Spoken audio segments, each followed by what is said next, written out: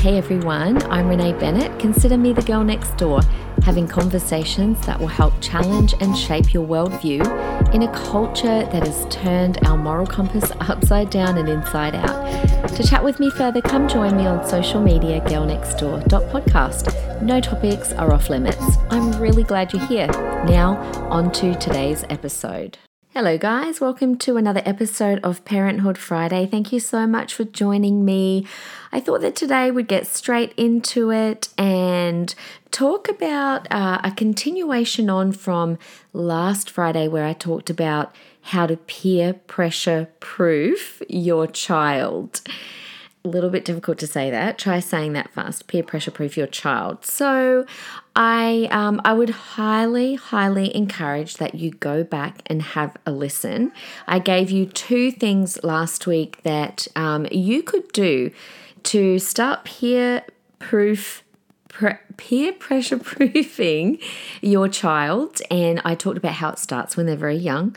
And it's not something you can just, get to their teenage years and go, oh, heck, whoops, that's right, peer pressure. It's not something that begins in teenage years. It begins much earlier. So just to do a really quick recap, but like I said, please go back and listen to last week. The first 2 things I talked about were instilling conviction in your child. And I also did a whole 2 other podcasts around that about putting values and conviction inside your children. So that was all around training their moral heart and putting values in their heart to guide their behavior. Because these values are what is going to anchor them and keep them out of the turbulent waters of peer pressure rather than just your word, okay? Because as they get older or when you're not there to tell them what to do, they need to have that inner knowing. So instill conviction was number 1. And number 2, your family. You are in the box seat. So we talked about how the stronger the inside influence of your family, the weaker the outside influence of peers. So I'm going to continue today with another 2 things that you can do. So that will make 4 things all up that you can do to peer pressure proof your child.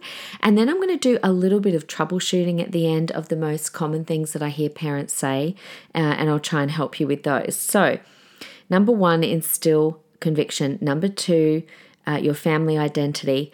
Number 3, make sure that they have the right friends. You are in control a lot in this area as well. A lot of parents think, my child having friendships is kind of outside of my sphere. It happens at school. It happens at kindy, and what can I do? But we need to teach our kids how to make the right friends, and then we need to keep an eye on them. I used to ask my kids a lot of questions about their friends, especially once they were outside of my home and they were at kindy or they were at school.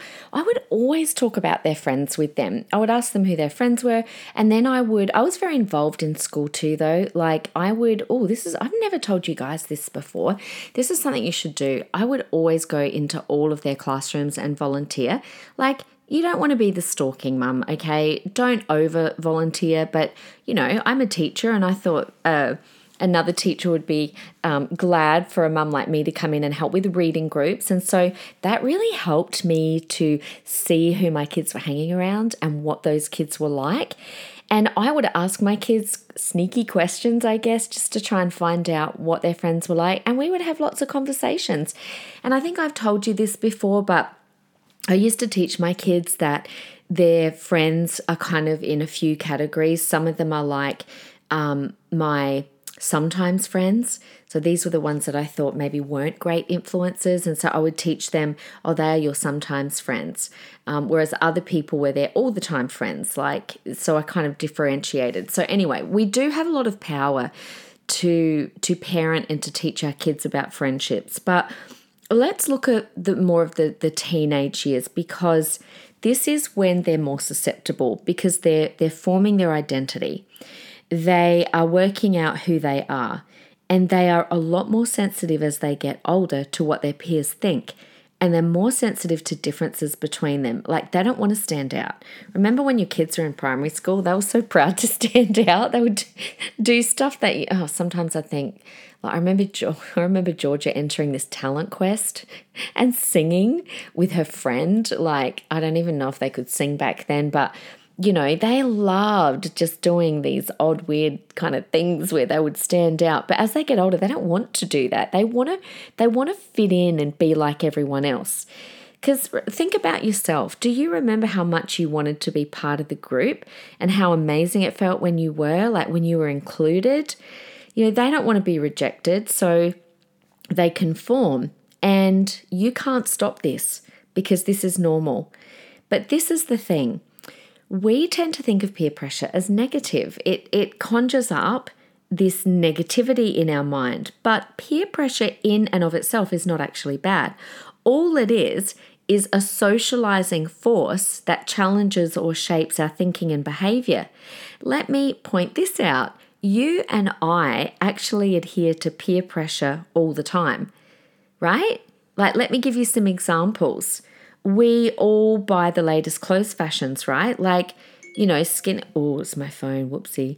Skinny leg jeans are not really in anymore. It's the flare leg pants. And so what do? We all go out and buy the flare leg pants.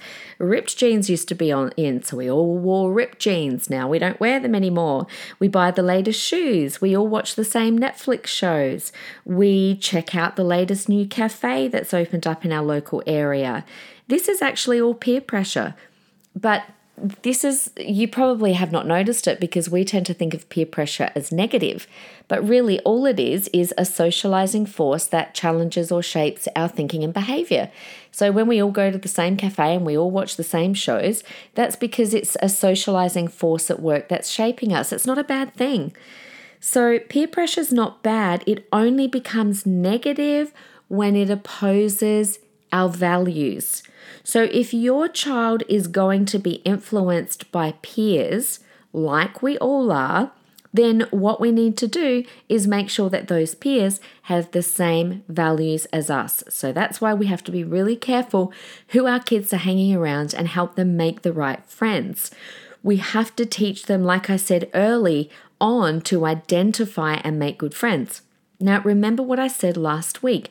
When a child feels loved and valued and safe and accepted within their family, they will tend to choose friends outside of their family that reflect their family. So we have to really make sure that we're also providing that security at home.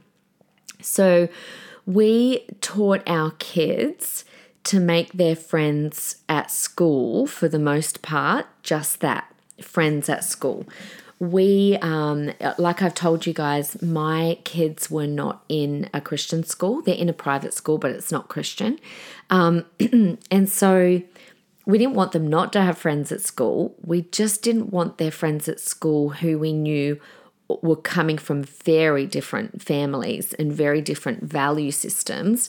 We just didn't want them being their main friends in life, because we knew that in their teenage years, their friends do influence them greatly, just like our friends influence us.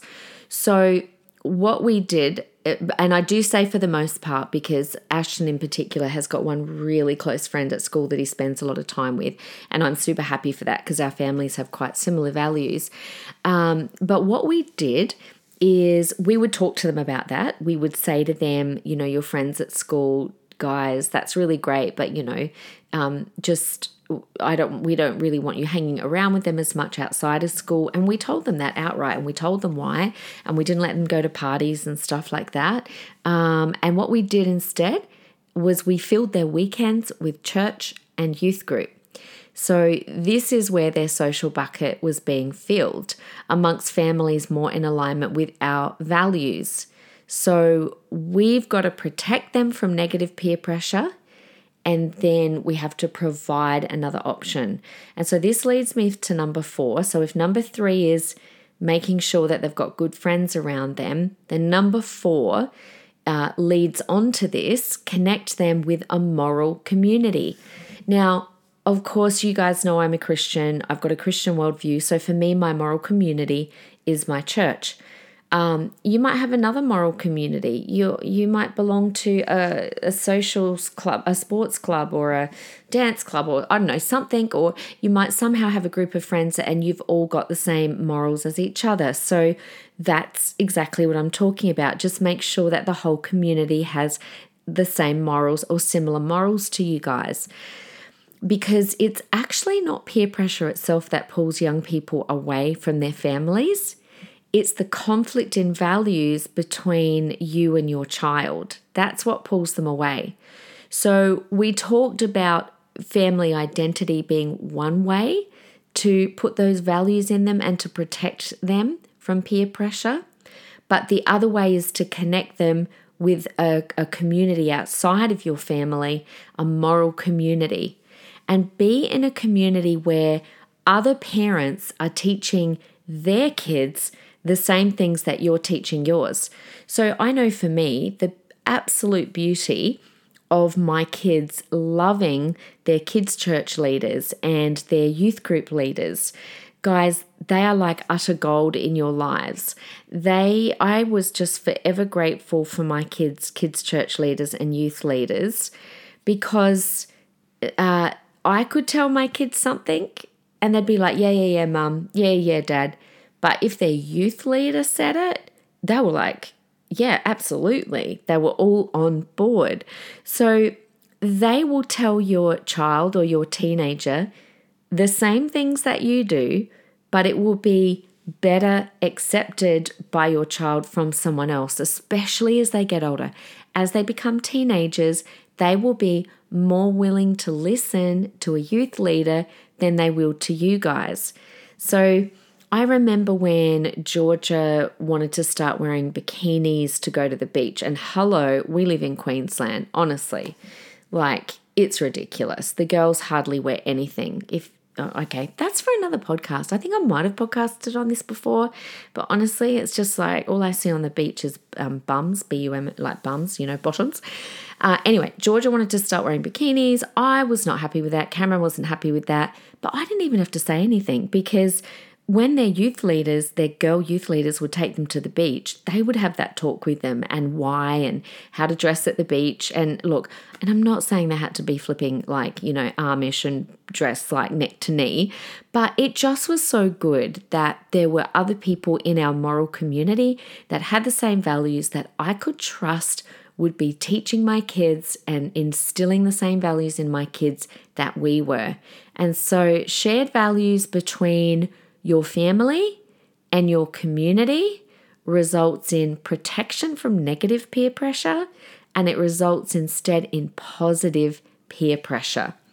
Okie doke, so that rounds out my 4 ways that you guys can peer pressure proof your child. So let me just go over those if I can remember. Number 1, instill good convictions in them, and I've done whole entire podcasts on that. Number 2, create a strong family identity, and that's something that's super important that you need to do consistently. Number 3, make sure they have the right friends and do this from when they're little. And number 4, connect them with a moral community. Okay, so they're the 4 things that you can do to help peer pressure proof them and to put positive peer pressure around them. Okay, let's do a little bit of troubleshooting. These would probably be the top 3 things that I hear parents questioning about or struggling with when it comes to their teenager or even their younger child and their friendship groups, their peer groups. And the first one would be this. My teen is starting to hang around the wrong crowd. What can I do?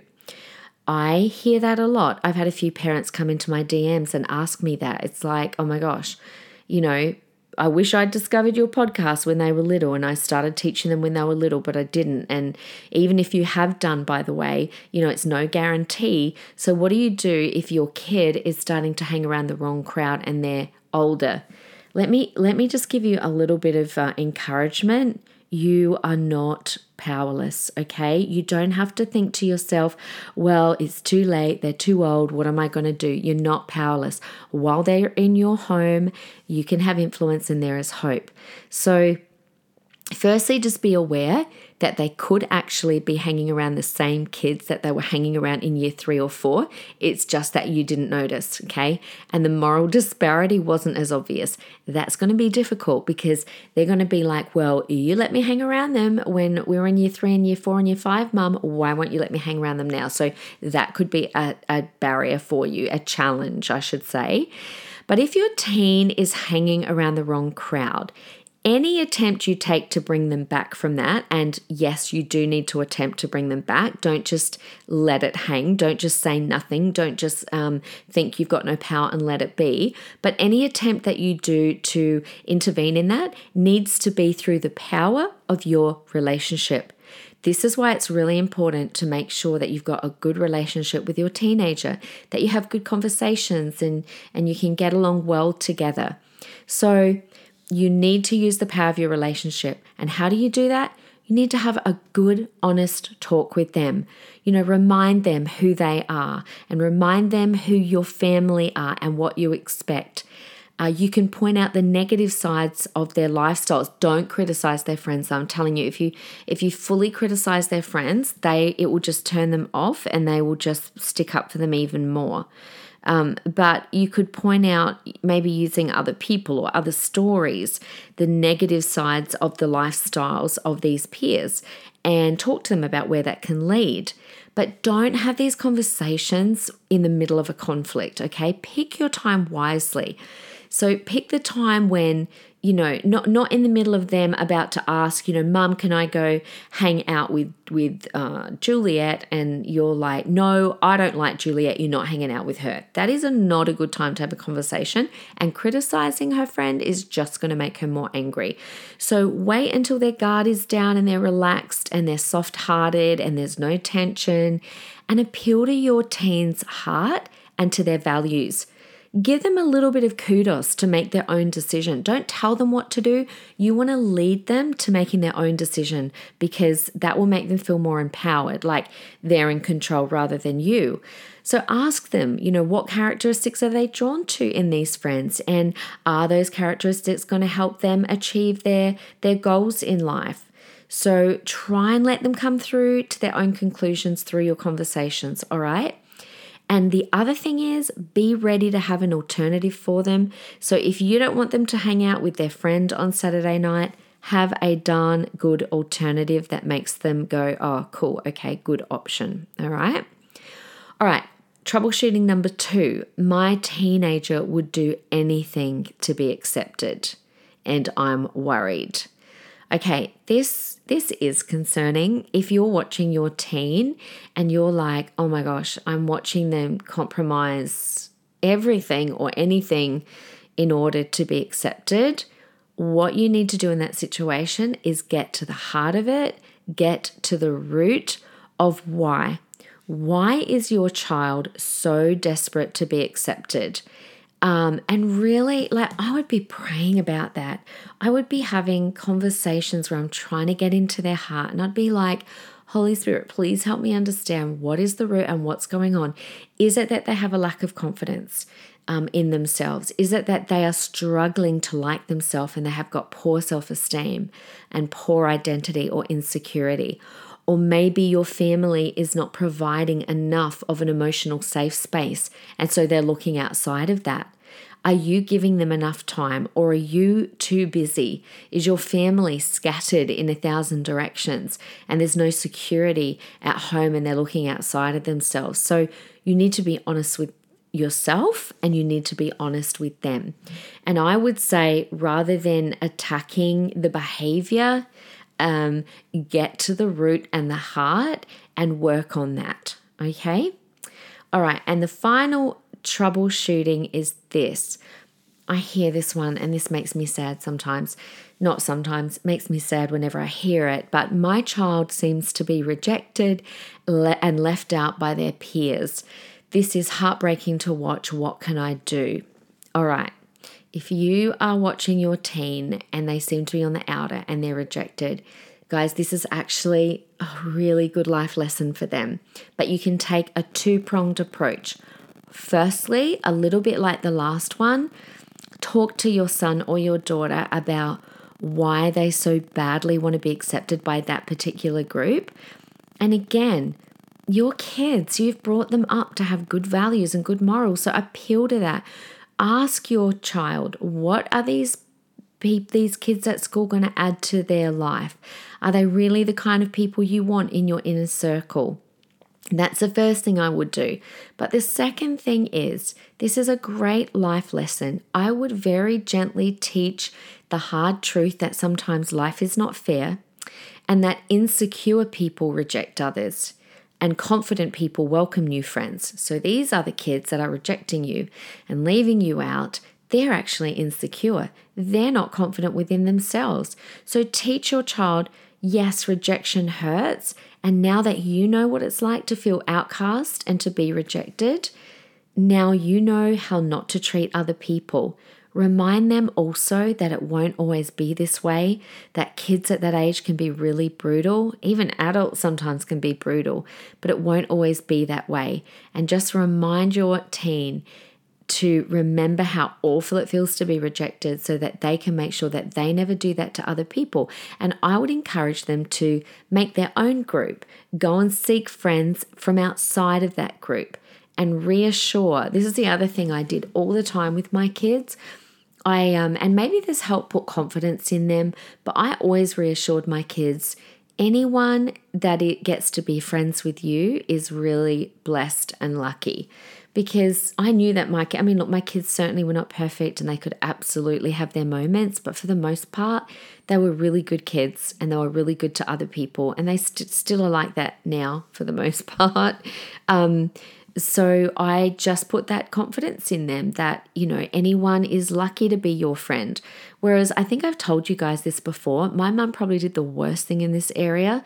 I was very shy growing up and I did lack confidence. And my mum used to say to me, "Oh, you're just like me, dear. You find it hard to make friends." Well, that sucked. That's the worst advice ever. Don't say that to your child. What my mum should have done instead, because then it kind of resigned me to the fact that, because my mum to this day does not have many friends. And that kind of gave me no hope. That left me helpless, like, great, I'm going to be like this the rest of my life. Like, it took away, it disempowered me. What my mum should have said, and which I've always said to my kids, if you are a good friend to others, then you'll have lots of friends.